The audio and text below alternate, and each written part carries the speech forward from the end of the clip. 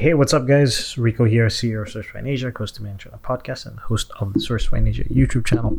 Back with another one, and this episode was one of my favorite episodes that I've done for a couple different reasons. I think it was unique because it was an interview, and it turned into like basically a discovery call with Eric Yang.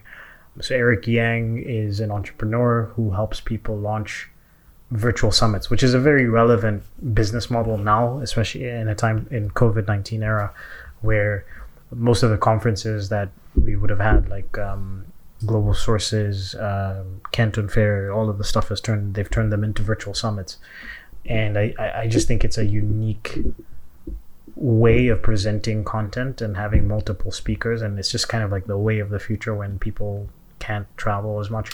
Everything's going online. The only reliable thing that has happened during COVID-19 is that online businesses have thrived and continue to grow, and people just realizing that in order for you to have a sustainable business during any sort of crisis, it has to be online. So I really liked it, and then it goes together with what I've been thinking about doing, which is, launching a course, sort of creating a different revenue stream for Sourcefine Asia.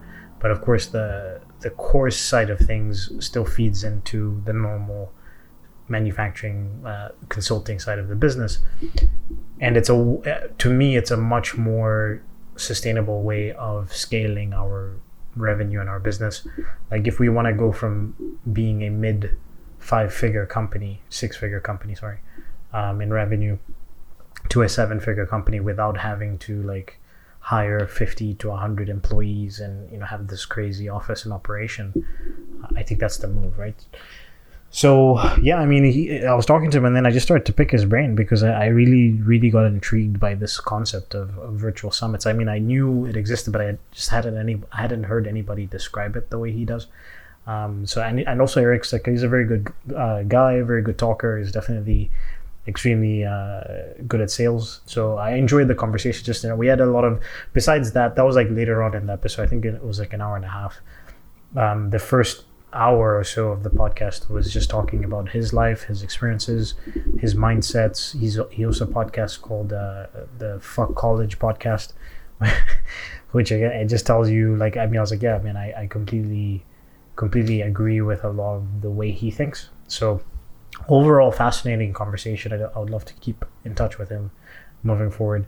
And just in general, if you want to hear what it's like to have somebody sell you something live, then I think you'll enjoy this episode as well. I don't want to be a product of my environment. I want my environment to be a product of me.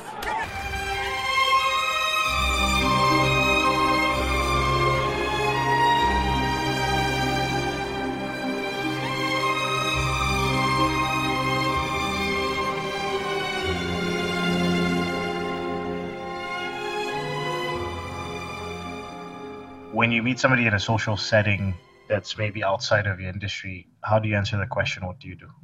The easiest way for me to explain to someone what I do is basically saying to them, I help entrepreneurs and leaders create a lead gen system that get them paid to generate sales and traffic to their websites.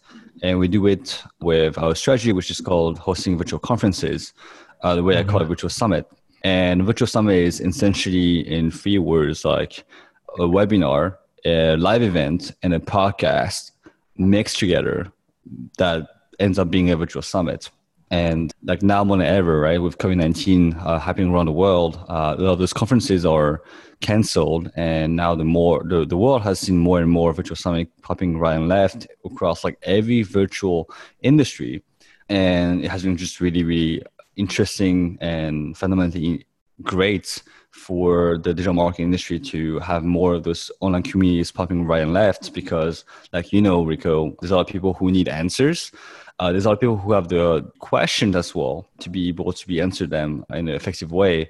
And the world needs more platforms where leaders are able to distribute this information to the right people at the right time by giving them access to experts who have information but can't convey it to the right audience. So this is essentially what I do. I help leaders distribute quality information while also helping them through osmosis, through their brand, through their virtual summit to grow their authority, email list, and revenue.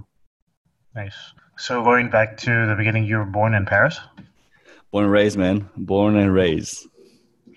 So tell me a little bit more about your background. Born in Paris, and then you ended up moving to the US. I was born in Paris from two immigrant Chinese parents, and I was always wanted to build a business. But Europe wasn't necessarily like the best of the best countries in the world to be able to do that. It's not the worst by any term, but growing up, I always wanted to be alongside of all the people I read about, all the people I listened to on the podcast, and I felt like, hey, proximity is power. And then I just literally tried to make a list of all the places I should be when it comes to entrepreneurship and building business, because I didn't have a business idea in mind. I just knew I wanted to do it. It's a matter of like how and what kind of business I wanted to do. And I studied until like the end of high school, and took a gap year between high school and college because I didn't want to go to college for the sake of going to college. It didn't make sense for me to spend $30,000 in the US for school if I didn't know what I was going to graduate school for. I didn't also want to be in France, even though education is free, higher education, almost quasi-free. But I just wanted to be in an environment that fostered entrepreneurship. So this is why I moved to the US. And, when you think about the brightest and the best entrepreneurs in the world, like where they're located, like they are on the West Coast, like in California, or the East Coast, like New York area or Boston area. So I preferred the sun over the gray sky. So I picked California, and I went to... it's a big part of the reason why I moved to Southeast Asia. Oh yeah, dude. It is like the West Coast, but much cheaper, dude. Yeah, exactly. It is much cheaper, and people are overall smiling more, I think. At least where I am in Thailand, I'm sure like in the Philippines or Indonesia, like these people are like always smiling. And the only thing though, I gotta say... Yeah, it's really difficult to be sad when, it's sunny and beautiful outside. Like I remember, I think it was, so we're in what's it called? ECQ, Enhanced Community Quarantine right now. So we went into ECQ the first time in March, and we were in ECQ for about 2.5 months, and then we went into a less restrictive quarantine for the past couple months, and then we've gone back into ECQ because there was a spike in COVID cases. But I just remember like the first week or 2 weeks, I just moved into my condo here in PGC in Manila. The view that I have from my window, which I'm sitting in front of right now, because I set up a home office in my room. Yeah, I can see the Manila Bay. Basically, I can see the ocean, and I can see part of the airport, and there's also, I can see part of the skyline from the city. But it's just like when I wake up and I look outside, like I'll wake up sometimes and I'll be like, fuck, I can't. It's another ECQ day. Like, we're stuck inside, or we're limited in what we can do. And you look and you see outside and it's sunny and it's beautiful, and I'm looking at the water. I'm like, man, like this is great. Like I can't be, I can't really be upset for too long. Right. Could be so much worse. The biggest thing here, Rico, is like people think it's like the lifestyle. I don't know what kind of lifestyle you have, but I have a really nice lifestyle in Bangkok, and it doesn't cost me an arm every month, man. Like, all expenses included, like between, living really comfortably, like getting massages, like maybe like 2 or 3 times a week, and eating really well without really having to think about if I can afford it. Like being able to, spend $2,500, $3,000 per month on rent and food and all activities included, to live like as if you were like a king or queen. Like, I know that this lifestyle will have cost me maybe like $10,000 a month, like in Los Angeles. It's just crazy. Yeah, that's when I was. Obviously I lived in China since 2014, and around 2 years ago, a year and a half ago, is when I decided to start considering moving. And then I did my research, and then I fell on the Philippines for multiple reasons. But like my whole thing was like, if I can live somewhere else that's not that far away from China, that's within like a couple hours flight, where I would either be spending the same amount of money or less on my cost of living, but exponentially increase the quality of life. It was a no-brainer. So like, yeah, I mean here in BGC, like if you're spending $2,000 to $3,000, you're definitely living very comfortably. Like my place is, I live with my best friend. We have a 120 square meter condo that has an amazing view and super comfortable in the nicest area of the city. And I have basically a full-time maid and dog walker, and like if I Right. want to, I don't have to lift a finger. If I want food and all that stuff, is I get meal prep deliveries for $50 a week. Like it's really nice. Yeah, I mean, $50 a week, like $50 is what we pay for one dinner in New York for a burger and a Yeah. milkshake. But yeah, like the biggest thing for me, man, I don't know if how much you relate to that is the only downside for me is the variety of the entrepreneurial scene in Asia.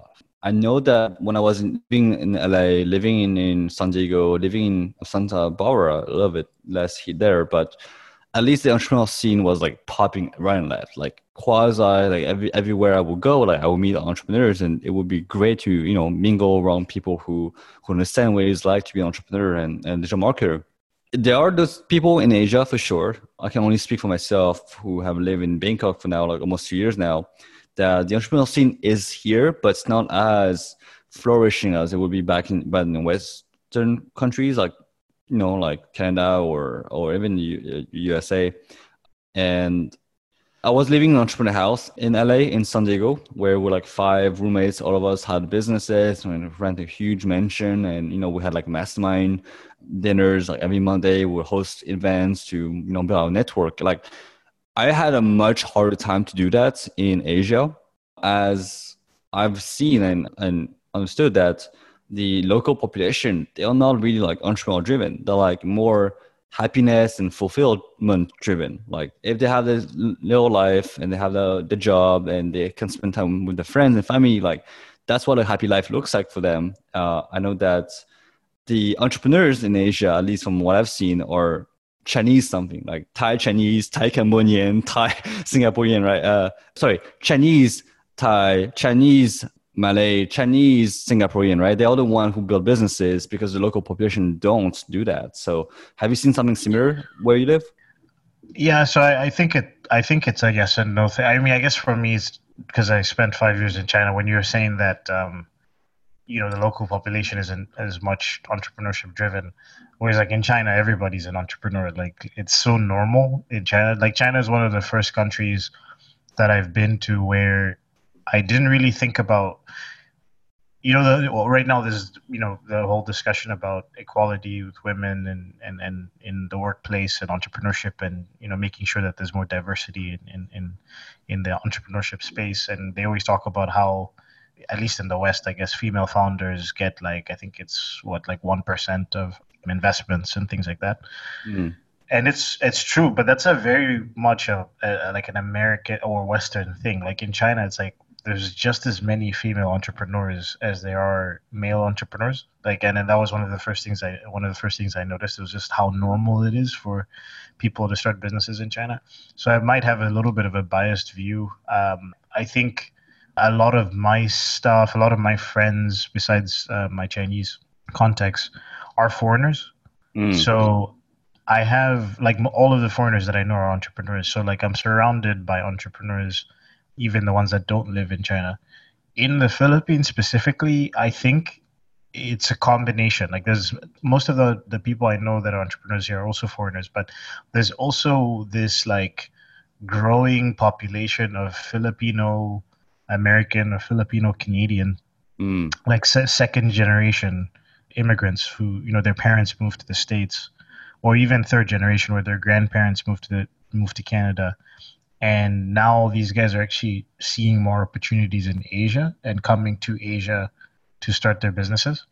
So I noticed that, like I have a very relatively large community here in BGC where these guys are people where their parents left the Philippines, and now they've come back and said, hey, I think there's more opportunities here. So I actually think from that perspective, it's good that the entrepreneurship scene is still kind of budding, because I think that's a big part of the reason why I moved to China and to Asia was like I wanted to go somewhere where it's like on the cusp of becoming what Silicon Valley is, or having the same culture in the US. Like I want to be there when it's early, so that I can partake in that and enjoy the fruits of being one of the early people. But I understand what you're saying in the sense that if you maybe don't have an idea, or you are looking to find like a community that can help you grow fast in whatever business that you're running, yeah, it might be a little bit easier to set that up in the States, especially in a place like LA, or in San Francisco, or even New York. But I think in Asia, the difference is just like it might take a little bit more effort to build something like that up as a community, but there is a lot of expats that will help you, and a lot of expats that you can network with.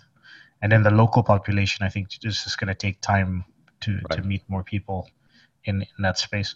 But yeah, I mean, it's yeah, I agree. Like the local population is less entrepreneurship focused, unless you're talking about China, Right. or people that are of Chinese descent. Let's say even like in Indonesia, I spent a month in Indonesia before I came here, and I noticed like the Chinese Indonesian population is like 5% or less than 10% of the overall population in the country, but they run like 80% of the businesses. Right. And I was like, what is going on here, man? Like, what's happening? Like, what, Yeah, I mean that's the Chinese way, right? Like if the local population is not doing something, like we're gonna build and create something for them, and then we're gonna own the land. And that's like really the Chinese way of operating, man. Like even historically, China has never wanted to quote unquote conquer the world through military forces. They've always like conquered the world like through finances, and there was only like until the 19th and maybe like for sure the 20th century, but 19th century they were still like really strong. That China kind of owned the world in their own way without having to exert like physical dominance through military forces, but like going to regions or going to countries and buy lands, like that's their way of acclimating themselves within the culture and slowly being integrated within it, right? Like countries usually like they use brute forces to go into a country, like France, like fight England, they try to get land. France goes to Italy, they try to get land. But the Chinese way is like, yeah, we're gonna buy land from you so that you are okay with us being here, and they've done it successfully across all countries, ever more now than ever. Where the Chinese population is going to other countries because they realize that, yeah, if everyone is an entrepreneur in China, I'm competing against my neighbors. But if I go to a new country, then nobody is my competition. Like all my neighbors want me to buy from them. So it makes much more sense, that now, like you said, like China is a standalone case in entrepreneurial spirit in Asia, which is why they're so dominating in Southeast Asia now, where, there's no more like Thai people. It's like mostly only Thai Chinese people now. Like the same thing here. The Thai Chinese people are the one that owns like 60-70% of the land, if not owned by the king himself. So it's really interesting to see like this perspective, and hopefully this doesn't like become like a hatred against like, the Chinese ethnicity. But I feel like there are a lot of things that Chinese has done right, but also like a lot of things have done wrong when it comes to treating the other population. But that is the other flip of the coin. You can't have it all. Yeah, I didn't know that we would get a little bit political, but like I guess I guess the tough part is, especially with COVID, there's definitely, at least from my industry, what I've seen with some of the rhetoric from potential customers or customers. This has been growing for a couple of years, though, is people wanting to source more a little bit outside of China.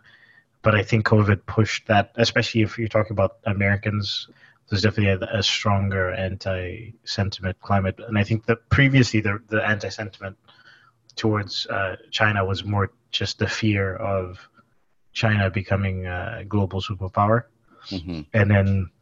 And I was born in Zambia in Southern Africa before we moved to the States and Canada. But when I've gone, like the first time I went back to Zambia was like 4 years ago, and I hadn't been there in 10 years or something like that.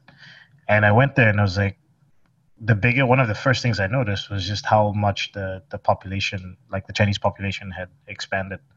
And then I went like every year since that time period, and it becomes more and more. And then the Chinese people that came over started businesses and have brought over more employees and stuff.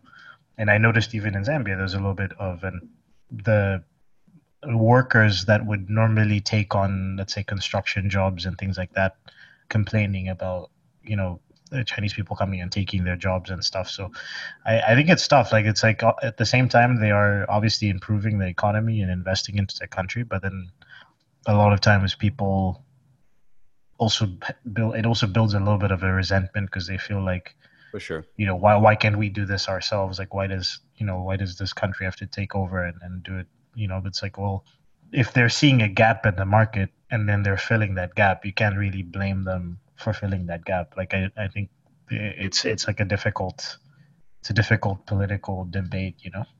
Yeah, I mean, especially if the country hasn't done or stopped that gap for a long, long time, then Yeah. someone else just wouldn't need it to come. Like, yeah. I mean, once again, like, you can't have something without the other one, right? Like, you can't have it all without having a cost on the back of the hand. So it's really interesting to see like how the world has shifted recently.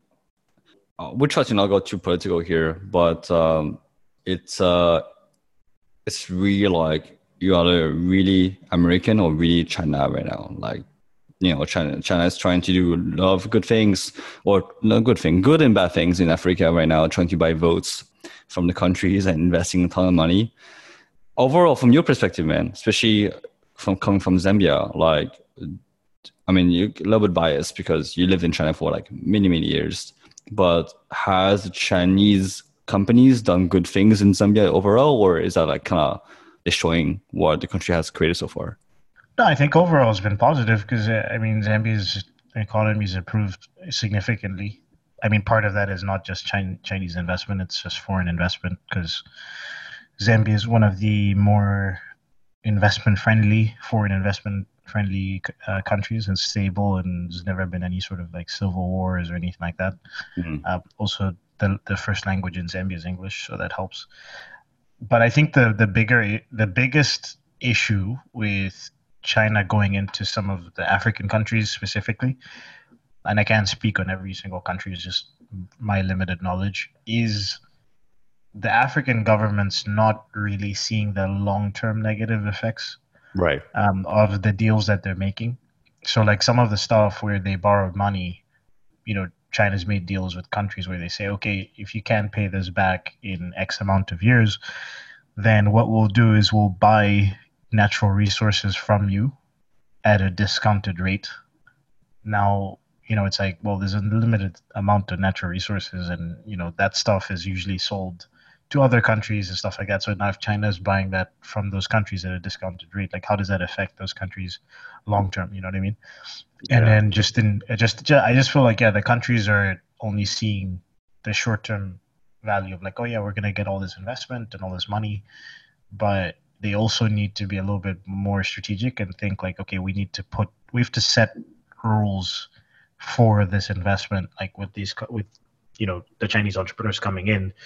Like, for example, one thing model that South Africa did after apartheid was any foreign investors or even the foreign-owned companies in South Africa that were already there had to have, I think, a certain percentage of ownership, from from a South African. So that ultimately what that ended up doing was it forced a lot of the companies to promote locally and find local talent, and that then allows, like, okay, you have a foreign company coming in, but then you still have local executives at the top level that can make sure that things are still benefiting the country, and it's not just like money being taken out of the country. You know what I mean? Right. So it's things like that, I think, like that, sort of African leaders have to take into consideration, because the long-term effects could be bad. I mean, the smart thing with China, the way that it kind of screws the other countries, is that even if China is losing, they're still winning in these deals, right? Like if the country cannot pay the debt or the payments, they'll win because they need resources, or they don't need cash, they need resources, right? And they need to be able to leverage off their power over the other countries because of those trades. Yep. And And again, if they lose, they still win, and that is the Chinese way of the business. Like, hey, like even if this deal falls off, like how can we scrap whatever we have? And sometimes what they lose is actually the win they were looking to get. And the last question on this subject, I know that wasn't the intent of our call, the conversation, but the other thing I've really seen, and like I go to Shanghai every year to see my mom, and she owns a company over there. So she actually owns a fashion school. So she gets a lot of students in and out, and she talks to me a lot about it. And I would love to hear your perspective on that. But I think the biggest issue that I see within the youth of Chinese population is mental health, man. Mental health and depression, the lack of purpose, because a big reason why like China is still doing so well is because they're really money focused, which is more like safety focused. But once they have been taken care of financially, and most children actually don't even need to work because their parents work their way the ass off to make the company really successful, like which is like 10 or 1,000 times more successful than they could ever dream of. And other kids kind of like grow up soft and lost, and they spend their parents' money doing parties and stuff, which is great, but they don't have a purpose. And there's so many stories of people who feel stuck and they don't know how they can complain because they have it all, but they still feel depressed. Like, is that something you have seen going more and more in China since you were there, or is that something you haven't even thought about? I don't think I've seen. I mean, I guess on some small level, I've seen people being lost. Maybe not depression as much, because if you're talking about the youth, I'm not as connected to that. Like especially my last 3 years or so in China, 2-3 years in China, I was really just focused on work. When I first got to China, I taught English for a year, and that time I was very much more connected to seeing what was going on with people that were like, because my students the age range was between like about 16, 18 years old to 40s, mostly housewives, and then teenagers that were either about to go to college or like in their first year in college wanted to go abroad. And what I did notice was just a difference in mentality. Like some of my employees or my interns that were above a certain age, they were very much focused on making money and advancing their careers. And then some of the ones that were younger, there was definitely more of an aspect of wanting to fulfill like their life and be happy. There was definitely more of like that thinking rather than just being like, oh, I just want to make X amount of money. I just want to do this. I want to get married by this age. I was definitely having more conversations with younger Chinese people about like what makes them happy and what they like to do and things like that. I think the difficult thing in China though is like if you're not successful, if you don't come from a successful family and you follow through the education system, and if you don't get good grades, it becomes very difficult to choose what you want to do, because they kind of have that system that if you don't do well in high school, or you don't do well in middle school, they put you into vocational school. If you don't have good grades in high school, you don't really get to choose which university you go to. You kind of get pushed into certain fields, and I think that's a difficult aspect as well. But I could see that with the way things have been, the education system, the way the economy's grown, with the whole, I guess, the factory mindset.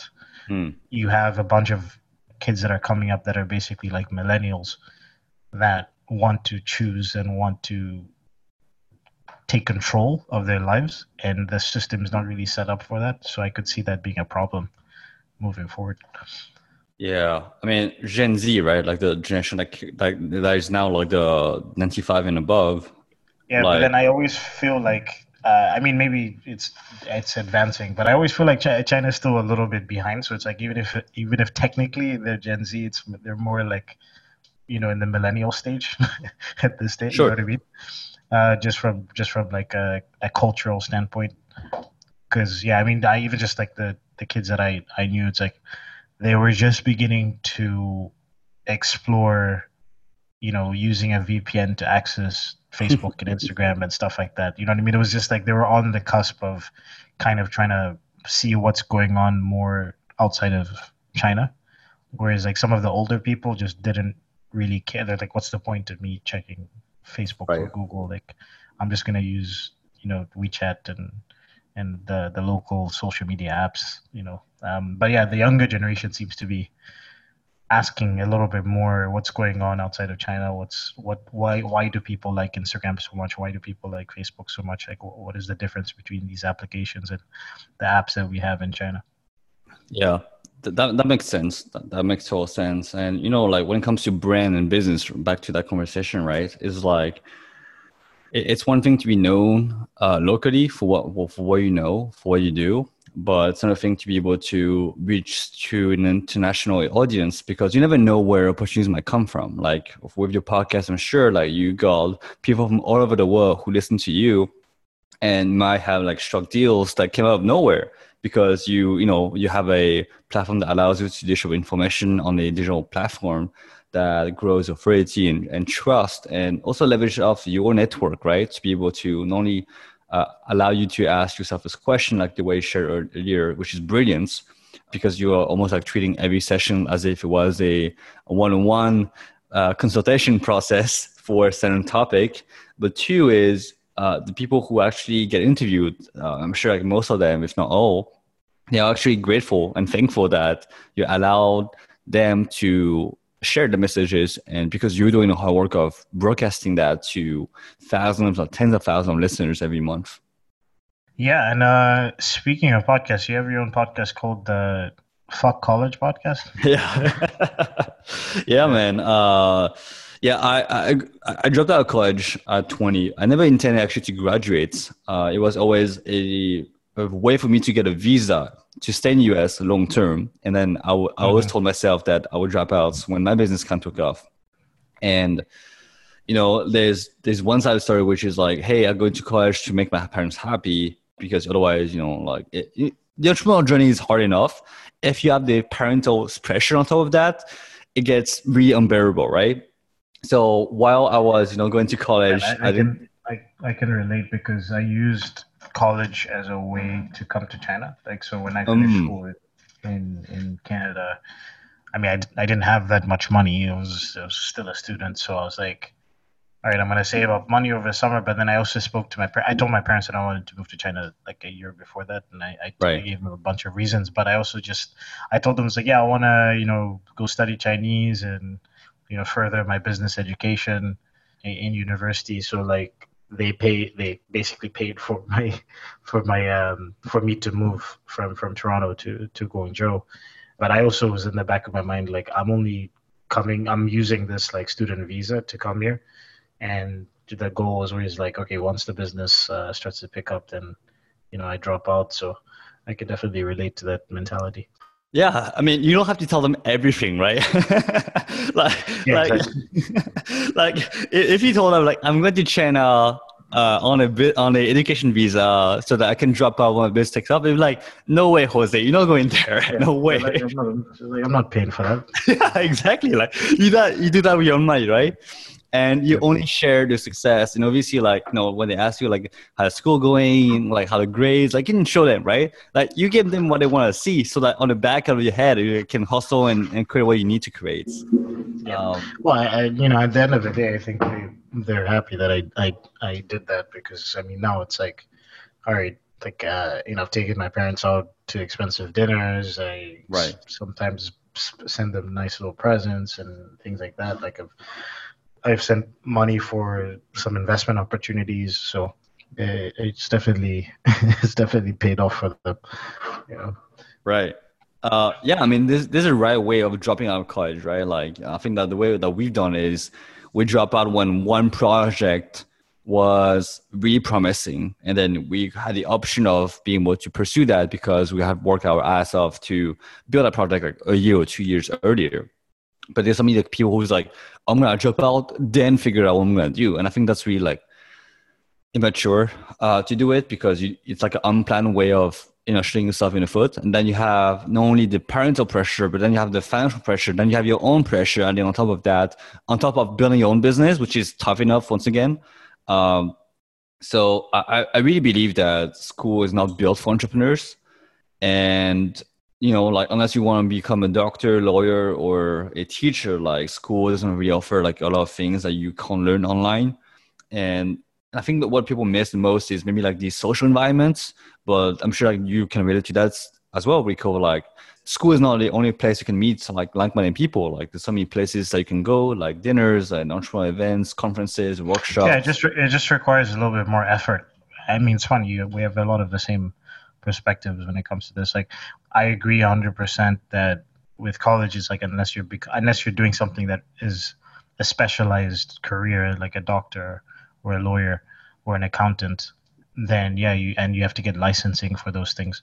Then it makes sense to have to be in that formal education setting. But like for things like business, for things like marketing, for things like fashion, it's like there isn't much need for that. Like most of the stuff that I've learned about entrepreneurship has been after school Mm, through books that I've read, through people that I've met, mentors, through actually working on a company.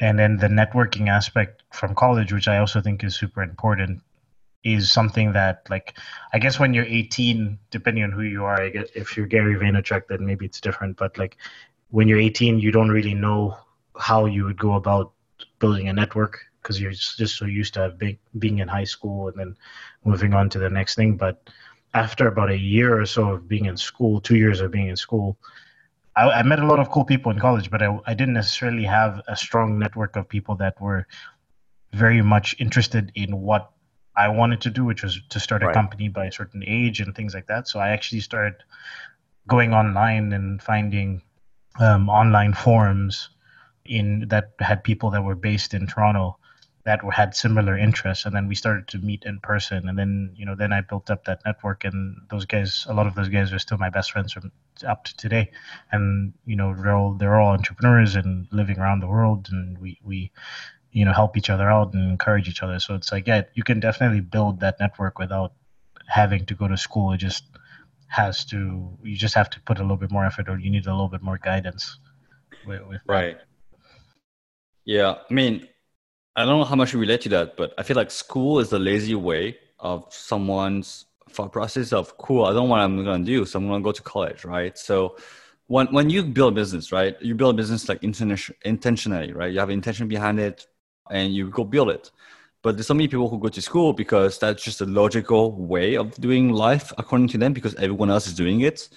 But they don't know what they go to school for. Like, hey, I'm going to go to school so I can get a job. But the problem is that they don't know what kind of job they want. And I don't think that school is a place for you to figure out what kind of job you want. I think school is a great place for you to get the job you want if you know what it is already. But spending so much money and time, right? Like you are in your prime time where you can explore literally everything you want and need to want to create within a small time frame. And I think that, I mean, again, the teachers most of the time, like I had a business teacher, dude, that taught entrepreneurship at my school, and I took it for the sake of taking it just to see what was going on with here. And she never built a business herself. Like, I'm not gonna learn from someone who never built a business herself. Like, she's like, yeah, a consultant for other companies, but I was like, yeah, cool, but do you build a business yourself? It's like she did not, and it's like taking advice about health from someone who's super overweight. Like the same principle, right? It doesn't make sense for people to listen to someone who's not who they want to become more like. And I think that so many Yeah. students are lost because they're listening to their parents or teachers who are giving them advice when those people are not people that they want to become more like. And when a mentor or someone that we look up to that gave us advice, we take it because this is what someone has done to become someone that we want to become more like. But when a Yeah. teacher or school counselor give us advice, so like one, most of them don't really care. That's their job, right? Maybe they do care, but they don't really know how to help. And they're going to be they're going to be even more lost. And I think that there needs to be like a requirement, or I don't know what it is, like just self-awareness, right?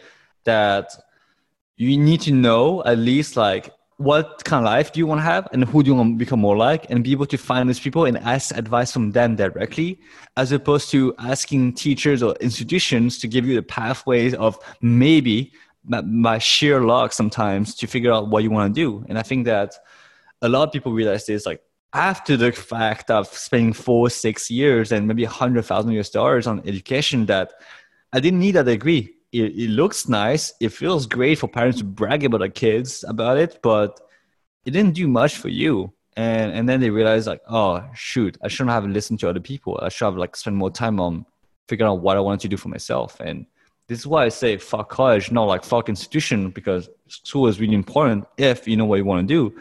But college should not be your by default path. That's my biggest path. My biggest thing about college, man. What so I guess going back to the actual business, so can you talk about what your business currently does and how it works? So my first 6-figure business was at 20 years old, where I went to so many conferences in the US, and maybe like 50, 60 plus within 2 years while I was in college. And I realized that I was almost always the youngest one in the room. And I couldn't find other like-minded young entrepreneurs who were driven, ambitious, but also kind, and people who are not about this like Lamborghini lifestyle, right? There's something like young people now that like, you know, they have a business and they might or might not own a Lamborghini, but at least they show off of it. Like, I'm not about this lifestyle. And I tried to meet those people, and, you know, I had a really hard time. So I basically created the event I wish I had, which was a business conference for digital marketers under 35 who are making above 6-figure, and I sold tickets to that and I invited speakers to share their knowledge because I didn't have any business experience. So I invited other people who had, and I basically acted as a knowledge broker by sending tickets to attendees who were interested to be part of this network. And I quickly realized that the event business is quite unscalable. Didn't make much sense for me to spend 6 months to rent the venue, to do marketing, to do website, to invite speakers and attendees, to see literally everything disappear the day after the event ends, because I would have to redo the exact same work to put out the same event. So I shifted my business to the virtual conference business model. And my first virtual summit, my virtual event, had literally 10 times more attendees, generated 15 times more profit, and took half the time it took me to launch an in-person conference. And I kept doing it over and over again. And now across like our conferences, we gather like 50,000 plus attendees, virtual attendees across our events. And like the biggest thing that I've learned is being able to leverage off someone else's authority and knowledge, and be able to grow your own influence in email list through their authority, so they can grow your own. And we've been doing this over and over across like 20 plus industries, and now become a reference within the virtual summit industry as a builder for those conferences. So can you just say the name of the company again? Lead Next Gen. And then what's the website? leadnextgen.com. Awesome. So what have you seen happen with COVID with regards to your business? You know, like I've always reached out to companies prior to COVID-19 when it comes to sponsoring and speaking. They're like, oh, virtual conferences, they're not good. You can't have the networking events, which I agree. Like the biggest, you know, virtue of a in-person conference is the people you meet in person. Like that relationship, that connection is something that can't be built online or not as strong as you can do it online. But now that company realized that for the whole year of 2020, and maybe even like beginning of 2021, that those conferences are not going to be popping in again.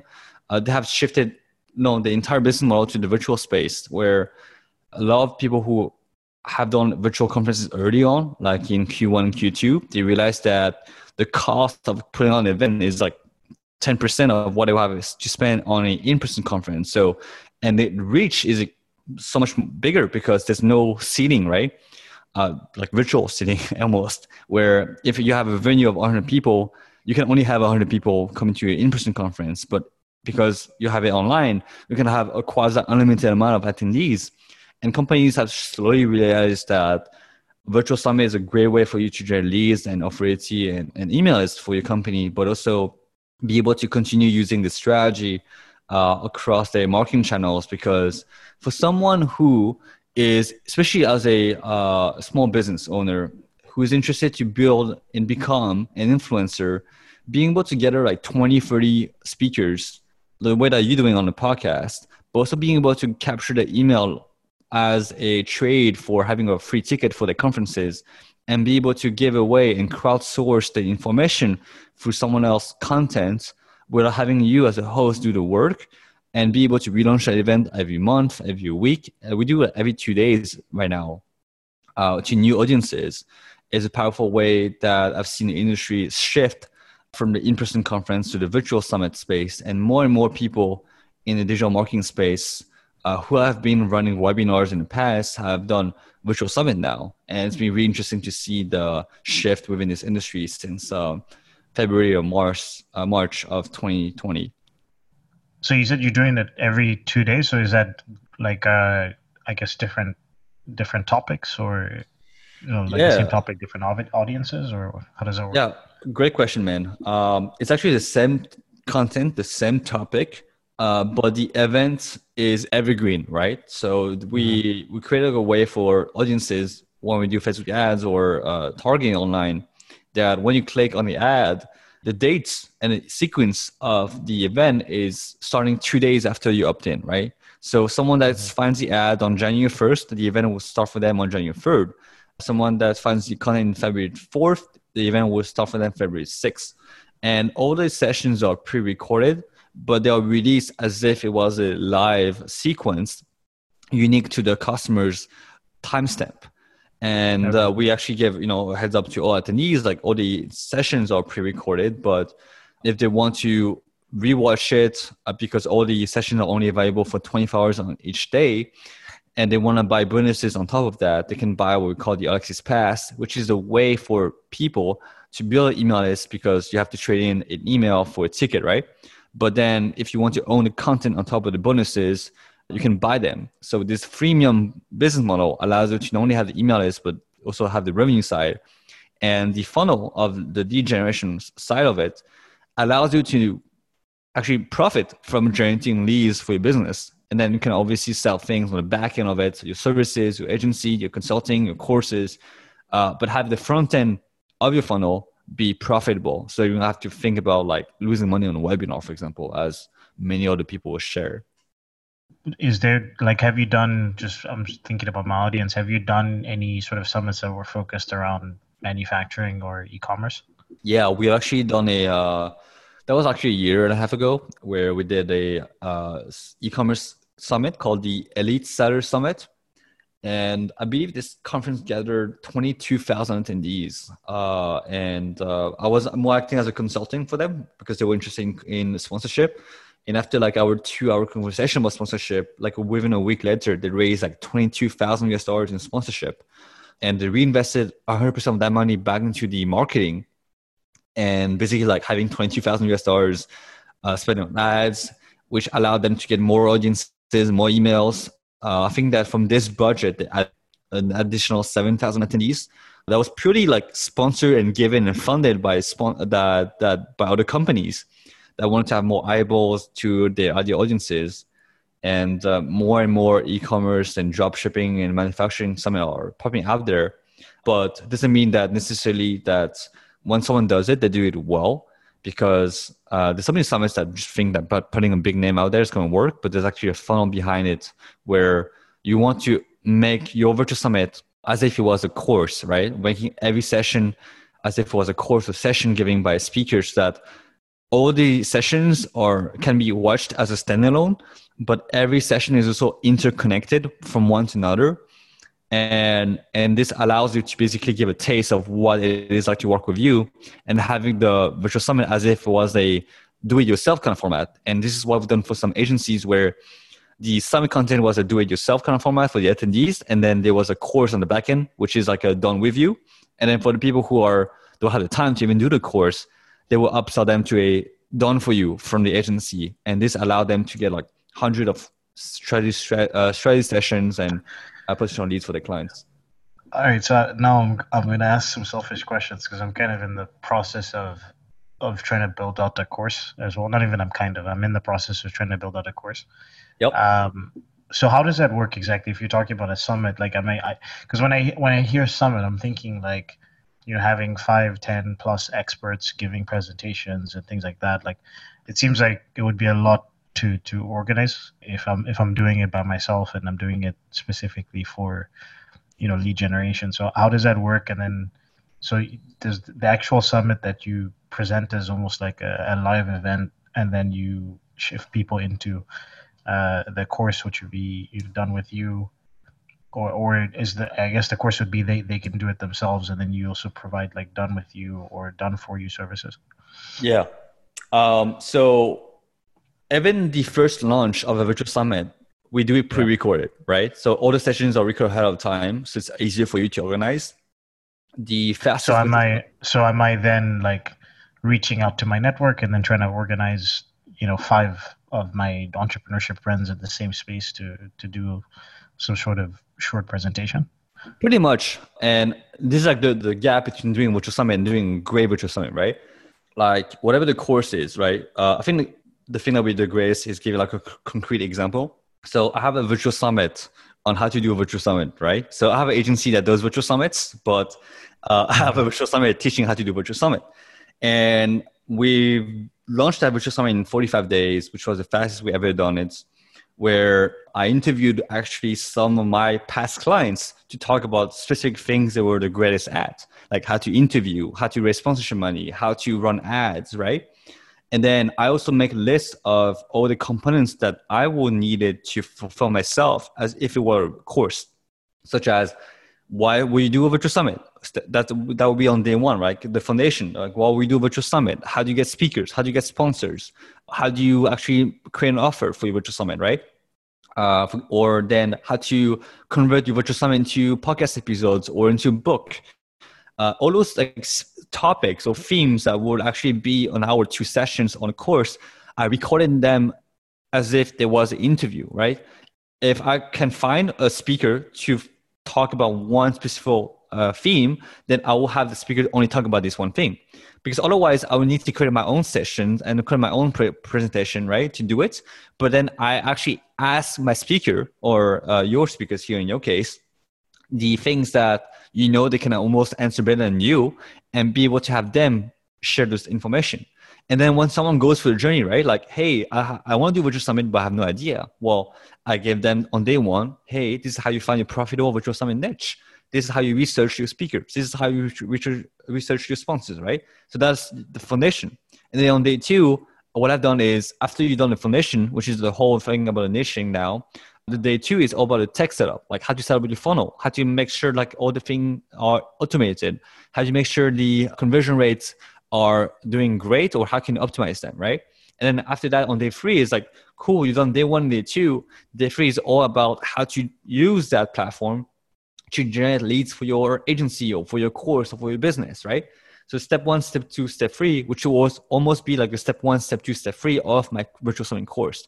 The only difference here is I crowdsource the creation of this quote unquote course that I call virtual summit, are able to give a preview of what it's like to work with me, because the speakers or the people that I've chosen, I know they're great. And I know they have kind of worked with me in the past, and they can actually, like be saying, wow, Eric was the one who helped me raise $75,000 in sponsorship. Eric was the one that allowed me to get a billionaire on my virtual summit for free. So for you, man, is asking yourself, like, in your course, like what kind of topics that needed to be tackled for someone to be ready to work with you, right? Maybe like there's some things that clients are not ideal fits yet, but having a virtual summit that allows them to do the homework ahead of time, so that by the time they finish it, they get some success, and then they are ready to work with you, because you actually already help them get successful, like for quote unquote free or for like a really small price.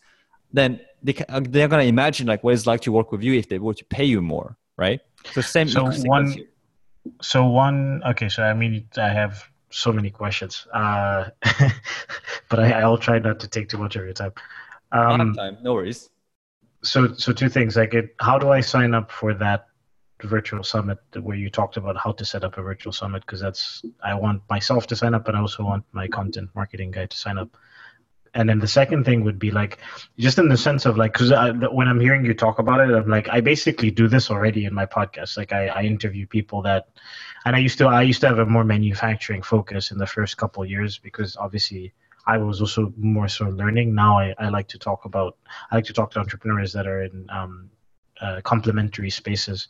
It doesn't necessarily have to be 100% manufacturing. That's why we're having this interview right now. But I'm thinking, like, when you do these interviews, are you, is it just like this where, it's non-video? Are you doing a video call, or, do you ask the person to make a present, like a slide? Because I recently, one of my friends launched a course. It's called 90 Day FBA, meaning you launch a product on Amazon in 90 days. And then they asked me to come on and do essentially like, a presentation. And I've one of the things I said to them was like, I don't know. I mean, you're my buddy, so I'll help you out. I'll repurpose one of my old presentations for this.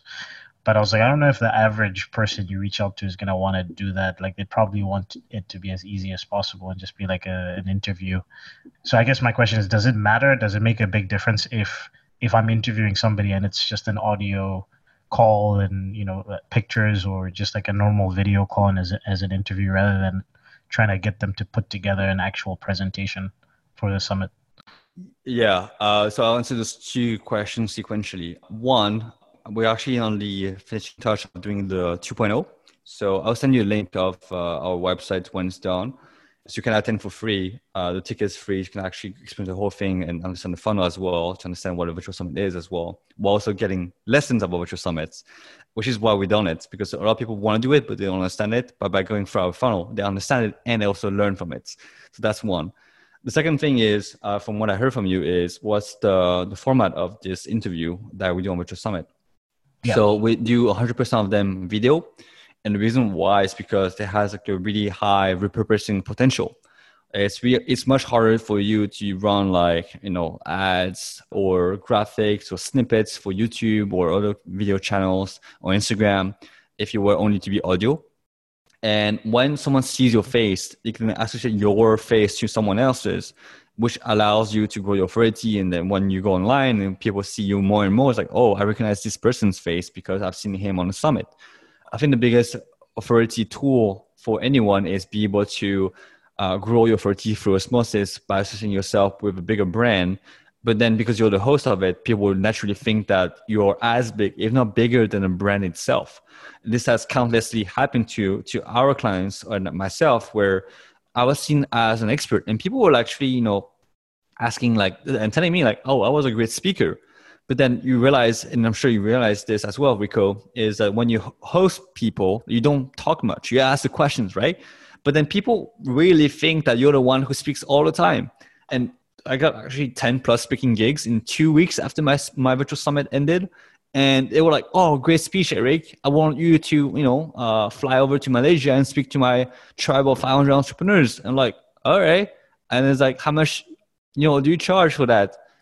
And I never got charged for that. So like $2,000 US. Like, all right, cool. I'm going to fly you as well and pay the hotel. I was like, okay, that sounds great, right? And this happened all the time. And going back to the question of presentation style or interview style, well, as long as you know what the speaker is going to talk about, you can navigate without a slideshow, right? I think that for some topics, it would be better to have a slideshow. I know that, for example, if you talk about Facebook ads, better to have visual presentations because the audience can relate more. But if it's more about strategy and the macros kind of things, then no need. So something you have to also keep in mind is speakers love to speak. If you reach out to a speaker that talks a lot, he always has at least 2 or 3 slideshows that dedicated for certain type of audiences. So it's actually better for them to almost invite them to speak about some things that they have practiced over and over again because they have gotten great feedback from the audience. The only thing I'll be telling you is when you invite the speakers, you have to tell them this is a pitch-free industry or platform. Nobody else but you is allowed to pitch. And nobody besides you is allowed to sell unless there's being a contract between you and the speaker or sponsor. And this is where the sponsorship comes in, man, where the sponsors pay you because they are using this pay to win kind of card that allows them to pitch in front of the audiences because they actually pay you access for that. So this is why we have raised an average $25,000 US in sponsorship per virtual summit, because the sponsors were really interested to present their product in front of our audiences of thousands of ideal clients that will have costed them tens of thousands of US to get in front of those people. And then you can do this over and over again because once again, it is online, right? It is virtual. So you can always swap the people who are not as great on the speaker side and add new sponsors or new speakers as you grow a network and be able to upsell the audience from a virtual summit to a course because they actually got a taste of what it's like to have your content within your ecosystem. And those people are going to trust you way more from, oh, I've digested 15, 20 hours of content from Rico than if it was I'm buying from Rico on a funnel where I've never heard of him before. Do you have any generally accepted rules in terms of like how many presentations, how many hours of content like you're giving away in the virtual summit? Yeah. For first virtual summit, I always say more than 12, less than 30. How many days is often the next question. So 3 days is a sweet spot. Friday, Saturday, Sunday is a sweet spot. So you're saying roughly like 4 presenters a day for minimum, right? 4 to 6 will be the sweet spots. Something you have to realize is you can have 4 speaker presentation or 5, but also you can have your own session, dude. Like so many people are forgetting that they can have their own session. Like so many podcasts that I see, like the host doesn't have his own session where he or she can share his golden nugget. Because at the end of the day, if you're trying to sell your program, people need to see that you are the best expert within your own virtual summit. So on each day, you can do like a recap. You can do your own presentation. So you can do 4 speakers and then your session. So it's like 5 a day, 5, that's 15. And that's potentially like either 8 to 16 hours of worth of content if you do like 30 minutes or an hour per session. That makes sense, man. You just gave me a really good idea. I mean, I wasn't thinking about virtual summits before talking to you. Like I was really focused on using a webinar to launch our course. But I think, I mean, obviously I would love to talk to you a little bit more about this maybe after the podcast. For sure. Because it's going to turn into a discovery call. Yeah, but I mean, let's be like selfish here, man. The biggest thing, man, is one of our past clients, and a lot of people do that now, is she's a designpreneur, right? She's a well-established designer, an entrepreneur, and she taught designers how to do the business side of design, of web design. And she wants to launch a course, but she didn't have an audience, right? She literally had 0 emails.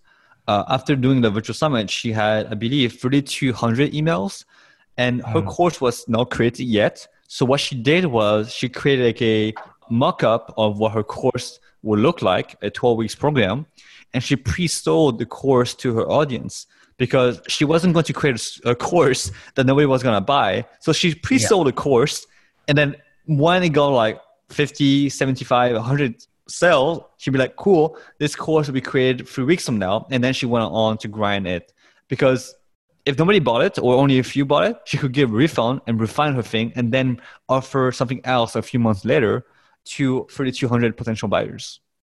Yeah, I mean, our email list is okay. We could definitely do more. I feel like something like this would help promote with that. So then I guess another question I would have is like, what's the incentive? The obvious incentive for the speakers is, hey, you'll be an expert, and a lot of the students or the people that go through this course will want to use your services. But do you promise anything else? Do you promise them access to the email list? Do you promise them? I know you said the sponsors maybe. How does that work exactly in terms of incentivizing the speakers? No access to emails. That is your goal line. So you want to protect it. You only allow people to come in if they pay an entrance fee, which is sponsorship or partnership, right? You can trade stages like, hey, or trade emails. You promote me, I promote you. So there's a win-win. But do protect it super well, man. That is your biggest asset. 2 is when a speaker talks about what they're the greatest at, like thinking a bit back to the course, right? Let's say that when a speaker, she talked on my virtual summit about how to be a great speaker or how to be a great host. This person happened to have a course on how to interview people in an amazing way, right? Yeah. Well, I position him or her as the greatest person that can teach you how to become a great host. And I do like, hey, if you are interested to learn more, there's a course here. You can check it out. But there's no pitch. Like I position her as the go-to expert within her niche, within my theme, right? And can do this over and over again. For example, for you and e-commerce, you can have someone who creates content about Facebook ads, and on my summit, you'd be like, hey, you be my Facebook ads about FBA. Are you interested? And Yeah. you said to him or her, like, hey, you're gonna talk in front of potentially 500 people without paying for that. Are you in? And for them, it's like a no-brainer, right? So you flip it. You need to flip it, which is evergreen content. Okay. Right, exactly. And it's really easy for hosts to think like, oh, I need to pay for speakers. But you got to realize the flip side. Like, speakers need to pay to get in front of attendees, because otherwise they will have to pay on webinars or their own advertising, marketing strategy. I guess it's just a mindset thing, because I mean, people love coming. Like, I very rarely, when I reach out to people for the podcast, do people say no. And I mean, these podcasts, like when we schedule them, they're scheduled out to be an hour and a half, 2 hours. And these are all entrepreneurs, and everybody's time is valuable. But then in my mind, for some reason, when I think about putting together a summit, I'm like, I guess I'm just putting undue emphasis on the word summit. It really is like a podcast that's a little bit more formal, like just a little bit more planning ahead of time. Like, I have to think about it that way, because a lot of the people that I would organize for a virtual summit have been on my podcast multiple times and are more than happy to jump on, and for me to put together something more formal, I'll just have to do a little bit more work in advance. But here's the trick, Rico. The same thought you have right now about virtual summit being so kind of like, sometimes the word is intimidating, right? Yeah, I think there's definitely an intimidation factor to that. But fundamentally, like you said, it is a podcast but video form. It's just like the channel of distribution is different. It's on a website as opposed to on Spotify, right? And then you have potential of having emails and be able to upsell people and be able to sell information this way. But that's the exact reason why people are not doing virtual summit. This is why the virtual summit market is so wide open, because so many people are fearful of it. The same idea of writing a book being so dreadful for so many people, like, oh, I can't write a book because it's so hard. But for people who have done it, it's actually not hard at all. Like, it's just a matter of being able to write and publish it. That's it. It is really simple, but it's not easy, because unless you have done it, right? But I'm here to tell you that, you are more prepared than anyone else, because you are experienced at podcasting. You know how to be a host. You know how to find people, the speakers. You have a company on the back end, so you have something to offer. That's why I'm like picking a break. It's like, it's, to me, I'm just like, this has been like one of my biggest goals. If you ask me, like, okay, where do you see your company going in the next 3 days? I actually got interviewed last week, and the person asked me that question, and I was like, it's hard. Obviously, with COVID, things have changed, but I was already in a stage where I was beginning to shift to thinking, with a consulting business, you're limited in scaling, because it's very much a customer-focused thing. It's customer-intensive, time-intensive work, right? When you're doing done-for-you services or done-with-you services, and a lot of it is based around me. A lot of the people wanting to work with us is based around wanting to work with me. And the more I sort of grow the business, the more clients you bring on, the lower quality the service, the customer service level will be. And it's just a natural thing I'm sure you know this, right? So it's like, how do you scale a consulting business? And when I took Sam Alvin's consulting.com, I took his course, and he was talking about that. He's like, you want to get to a stage where you have evergreen content that you can sell online, and then you have students and stuff like that. And then, of course, some people still want to work with your company, and you charge a little bit more of a premium for the done for you services. So that was always my thing. Like, this year I was like, I started doing webinars a lot in the last year, and then this year was like, okay, I want to create an actual evergreen course that we can sort of test out and sell. And we're like again in the process of doing that. But now, talking to you, I'm like, rather than doing the webinar, I can turn that webinar that we're working on into maybe my presentation, and then interview a bunch of the other people and put together the summit, and then pre-sell, a course, which is what I planned on doing with the webinar, is pre-selling a course. And then, and then the last step would be, if they want to work with us, they can, we can provide them with the done for you services. So yeah, it's been, you really like kind of completely shifted my mindset. Sorry, dude. Yeah, I know you have plans No, this morning. I love it, man. I'm ready. I sent a message to my content marketing guy. I was like, we need to talk immediately after this podcast is done. Like, let me give you like a ninja thing, man. Not only that, but you have companies who fund your marketing campaign, right? Like the sponsors pay for your webinar, basically, right? Like the AdSense, like that is like unheard of, right? It's crazy. Would you have someone pay for your webinars? Like, hey, I'm gonna pay you like $20,000 to be a sponsor on your webinar. No, but people do it for Virtual Summit because the perceived value is different, and we know fundamentally the content is the same, just more sessions. Okay, so like the first time you're doing it, let's say, like I think our email list is probably like 1,000 plus people. I mean, obviously on the first time we do it, it's going to be hard to get sponsors, right? Like, how do you go about? At what stage do you start getting sponsors? Dude. How do you do You'll that? Be surprised. How would you go about getting sponsors in that sense? I mean, every industry is different, right? So let me give you a raw and specific answer. Long story short, sponsors love to sponsor, right? Speakers love to speak, sponsors love to sponsor. They understand the value of it, especially in FBA, man. In e-commerce, it's like easiest. We done my first summit, I had 0 email, right? I actually had a sponsor reach out to me, give me $4,000 to be a sponsor on it. I was like, all right, I'll take it, you know. So this is after you start doing ads, I guess? I didn't run ads at all, man. I have 1,000 attendees organically from my speakers in my own network. Okay. So I had 1,000 people, profited $7,000, actually $9,000. But this summit, my first summit, generated me $78,000 on the back end because 2 of the speakers become clients from agency later on. And then one attendee introduced me to another person that brought me to Malaysia, right? And then this person became my client as well. So that's on my first summit, right? The very, very first. My second one was on Airbnb. Same guy. My co-host was the face of it. I was the backend guy. So I want to get more experience, right? Same thing. 0 email list. And we went and we self-funded for sponsorship. He had no websites. He wanted to do webinars, but nobody showed up on his webinar. He was like, freak, I know my Airbnb thing is good, but I want to invite all the speakers to do it. The whole nada. And then we raised $25,000 in sponsorship. We shall call to sponsors because those people wanted to be in front of their ideal audiences, right? Like the Airbnb host, the business people of it. And we got 8,300 attendees on this summit. And we went from 0 to 8,300 in a matter of 45 days.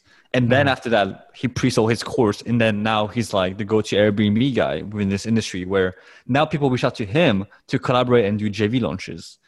My biggest sponsorship success from an email list that wasn't big was for a crypto summit where this guy had 0 email list and we raised $75,000 in sponsorship.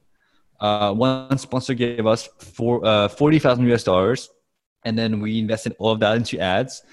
This company actually acquired us in a way and they hired my business partner as the head of marketing for this company that's worth $50 million in the stock market right now. Oh, nice. So obviously you also, like with the summits, you're running ads. Is there a budget that I should have in mind for the overall cost of putting something like this together, including I guess the biggest thing would be the ad spend. Yeah, but again, I told you like the ad spend side is covered by the sponsors, right? Oh yeah. But well, let's just say you didn't have sponsors on the first one. Yeah, I think that whatever depends on how many attendees you want, right? I think that between 3,000 to 5,000 is pretty like okay. I think that's a good start. And obviously, if the funnel is converting, like you want to do more of it. Makes sense. So okay, summit to course to potentially services. Is that the general flow of how it works? So the thing is, naturally people will ask like, hey man, I don't have time for the course. Can you just do it for me, right? So those hot leads actually reach out to you for the done for you. So when it comes to the sales conversation, it's actually them trying to persuade you why they should pay you money. Yeah. And that's a much easier conversation than if you were trying to persuade them on the virtue of what you're doing, right? And this is how we charge premium prices because, like people are like, hey, like I've seen you do virtual summit. I want in. Like, just how much, man? Like, hey, let's have a conversation, right? So this is like why now, like we're focusing more and more on the low end tickets, so that our high end tickets are like more expensive than ever before. And you guys still do like, done for you. If I came to you and said, okay, Eric, like this putting together this whole virtual summit thing is seems like it's going to be, a little bit too much for us, or but can you help us put it together? Do you still do that? Is that something that you still provide as a Yes, service? and the answer is also we are really, really careful of who we help. So we have an audit system and all kind of things. But long story short, yes. How would you go about doing that? And just like, I'm looking at your website, so it's like book a discovery call. This was kind of like our discovery call. So what was what would the next steps be? So we book on a discovery call, and then if that's something you want to do, the next step is what we call the 4S, which is a summit strategy success session, where it's like a VIP day for 3 hours with myself, a copywriter, and our internal Facebook ads person, where we map out your virtual summit roadmap from A to Z with the speakers, the messaging, the offer, the sponsors, how to raise money, and basically having a guidebook from A to Z of all the things that needs to be created. And this will be the old profitable virtual summit playbook, essentially. And if you want us to help you build that, we can. Or if you want to walk over this blueprint and build it yourself, you can, because you have crystal clarity on exactly all the moving parts. I have our content marketing guy, and we've been working on this stuff ourselves internally. I think discussing with you, it's just given me more of a clear view of like the overall picture. Like in my mind, I saw the webinar, the promoting of the webinar, and I saw the course, but I didn't really see how I could fit it all together. And I've also been, with doing webinars and just seeing the climate of how things have changed. Webinars are still good, but talking to other guys in the marketing space, they've talked about webinars kind of maybe fading out. Yeah. So I was like, okay, well, yeah, exactly. Like there's just so many of them. So I was like, okay, so what else could we do? So now talking to you, it's a kind of like, it's made it crystal clear to me, like what the best approach would be for what we want to do. I guess, and then when it comes to like whether we do it ourselves versus with you, it's really just going to come down to like, the cost of it, and also just me feeling confident with how much time my team can spend on something like this. But considering that we were putting a lot of effort into it already, I would say that we'll have to see how everything fits together. But I already know like the interviews, I just have to sit down and make a list of people and just kind of try to structure each one. That should be relatively straightforward. It's just a matter of like getting people to book a time and setting up those calls. I mean, you're doing it already. I mean, that's like the genius part for you, man. Like the biggest part of the people, and it's like, oh, I don't know how to be a host, right? You nailed that part already. The whole equation, or maybe question mark for you, is like the funnel side, which is what a VIP day is for. Like getting clarity on the offer, on the funnel, and on the tag, on the setup.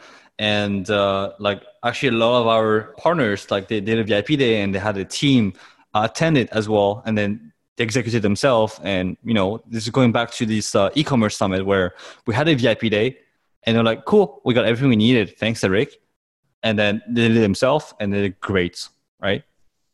Yeah, no, I would definitely want to have my team on and my business partner on for that. So we should definitely set that up, man. I hijacked this podcast, but I hope that my audience enjoys this. I think a lot of the people that I do have a lot of my audience that are in the consulting space, or people that have been in e-commerce for a while and are doing really great and trying to transition and pivot into teaching.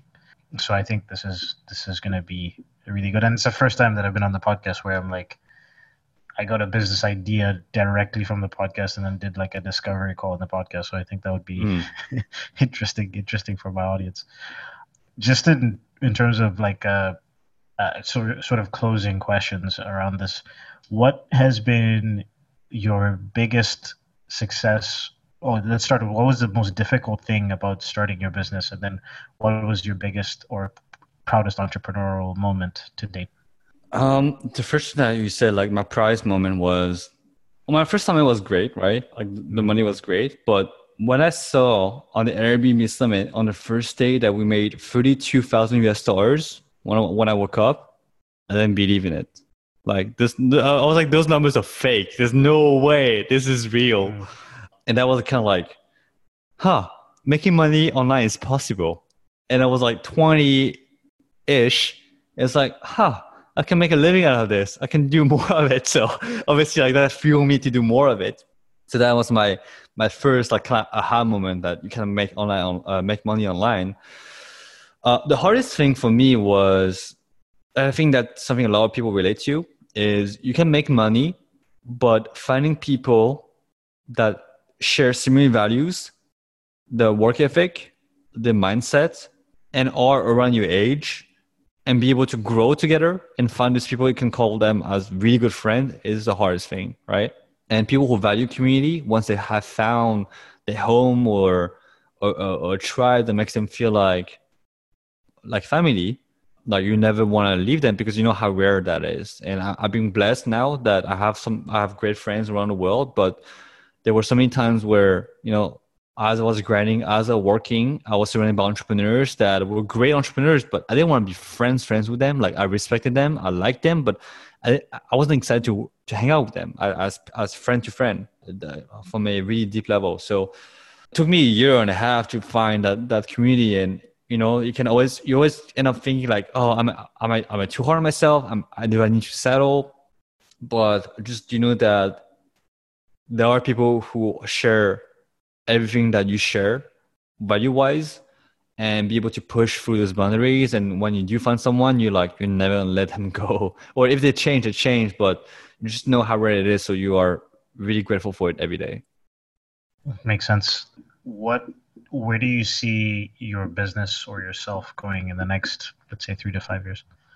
Virtual Summit at the end of the day is a tool for me, right? Like webinar is a tool. Virtual Summit is a great tool, but I just want to use that to grow my business and then see where it takes me.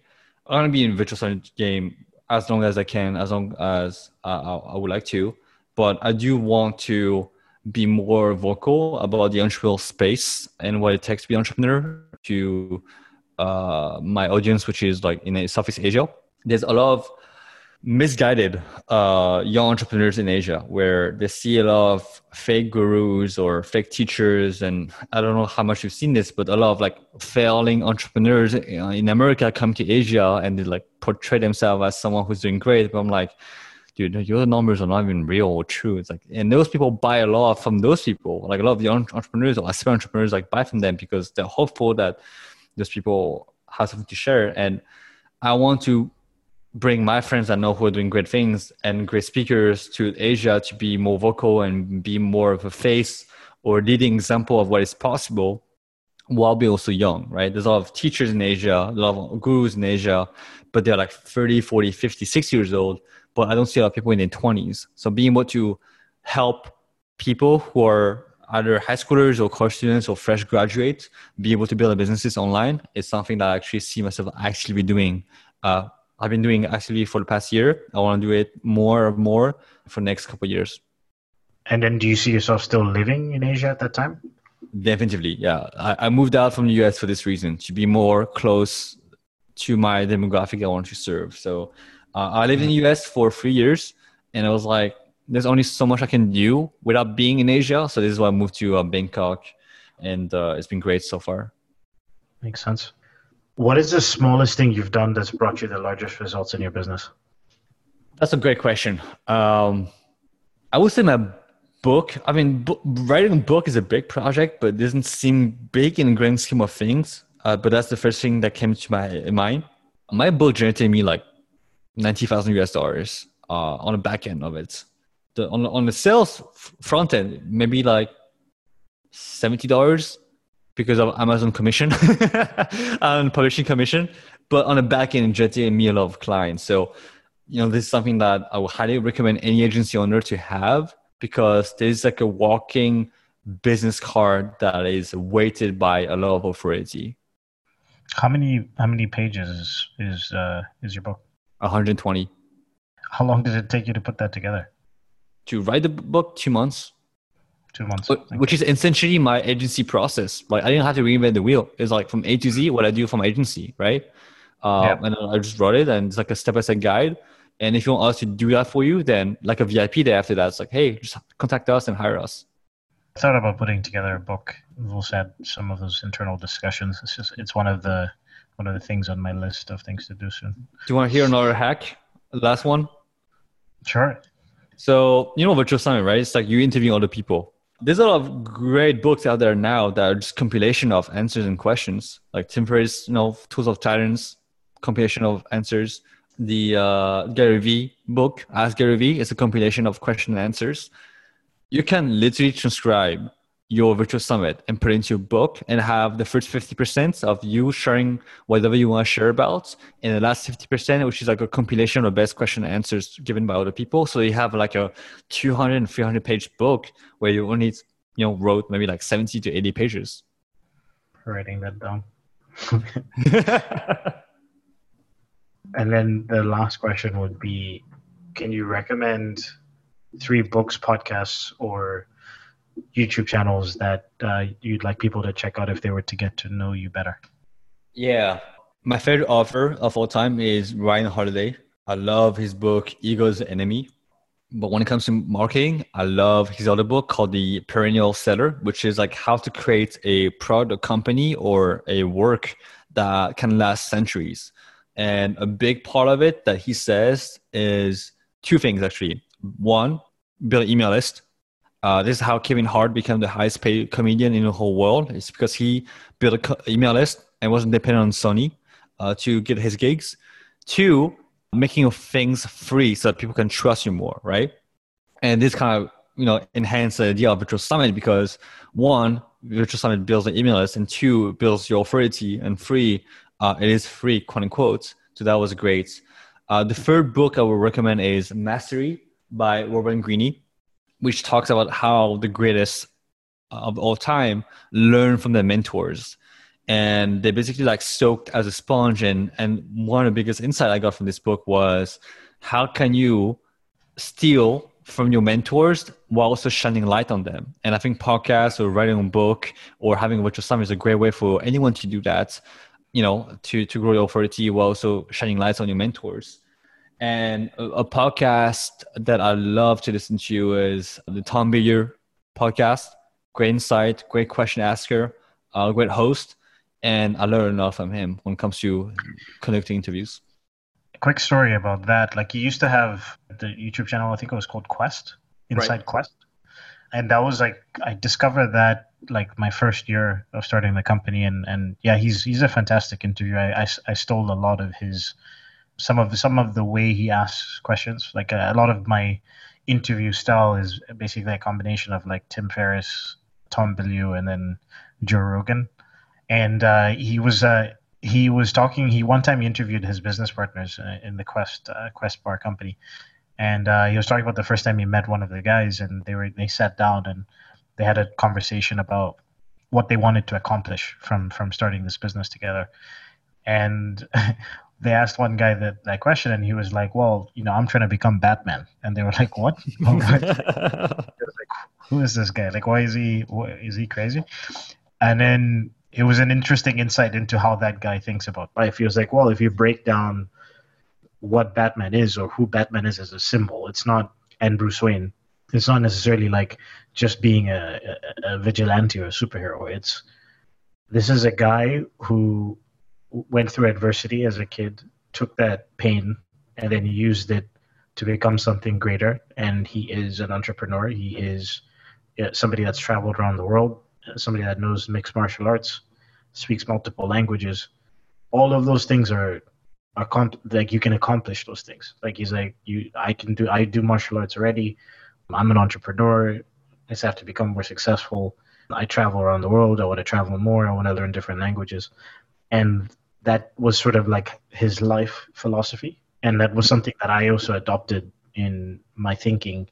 Is, when people ask me, it's like, what do you want to? I say, I want to become. I'm trying to become Batman. And it always sounds like when people ask me that, I answer that like answer. People look at me weird, but then I break it down like that, and it's like, yeah, you can become Batman if you just break it down into these steps, and you are pushing forward in all of those areas. You're not actually gonna be wearing a superhero costume and jumping off of rooftops, but Right.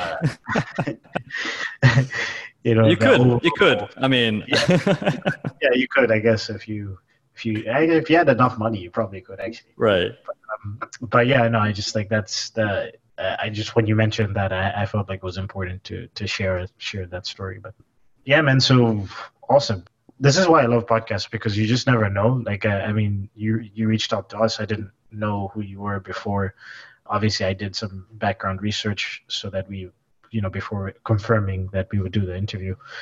But yeah, it's just like I love talking to people, because when you talk to entrepreneurs, you get reinvigorated about what you're doing. It gives you ideas. You make great connections, and I think this podcast could have been 3 hours, but obviously I have to get back to work, and I'm sure you've got stuff to do today. But we should definitely we should do this again sometime, man, and let's keep in touch. I really enjoyed this. Yeah, likewise, man. Thanks for having me. So if my audience wants to reach out to you, how can they contact you? I'm the most active on Instagram, so at Yangarig20.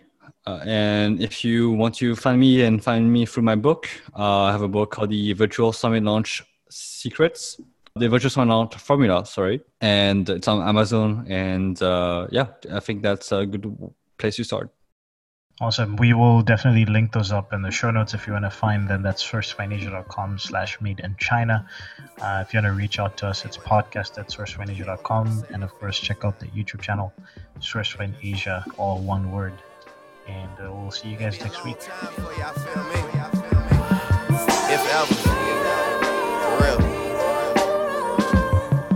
You won't feel me till everybody say they love you, but it's not love. And your suit is ox blood, and the girl you fucking hate you, and your friends faded off shots of what you ordered to forget about the game that you on top of. Your famous girlfriend ass keep getting thicker than the plot does.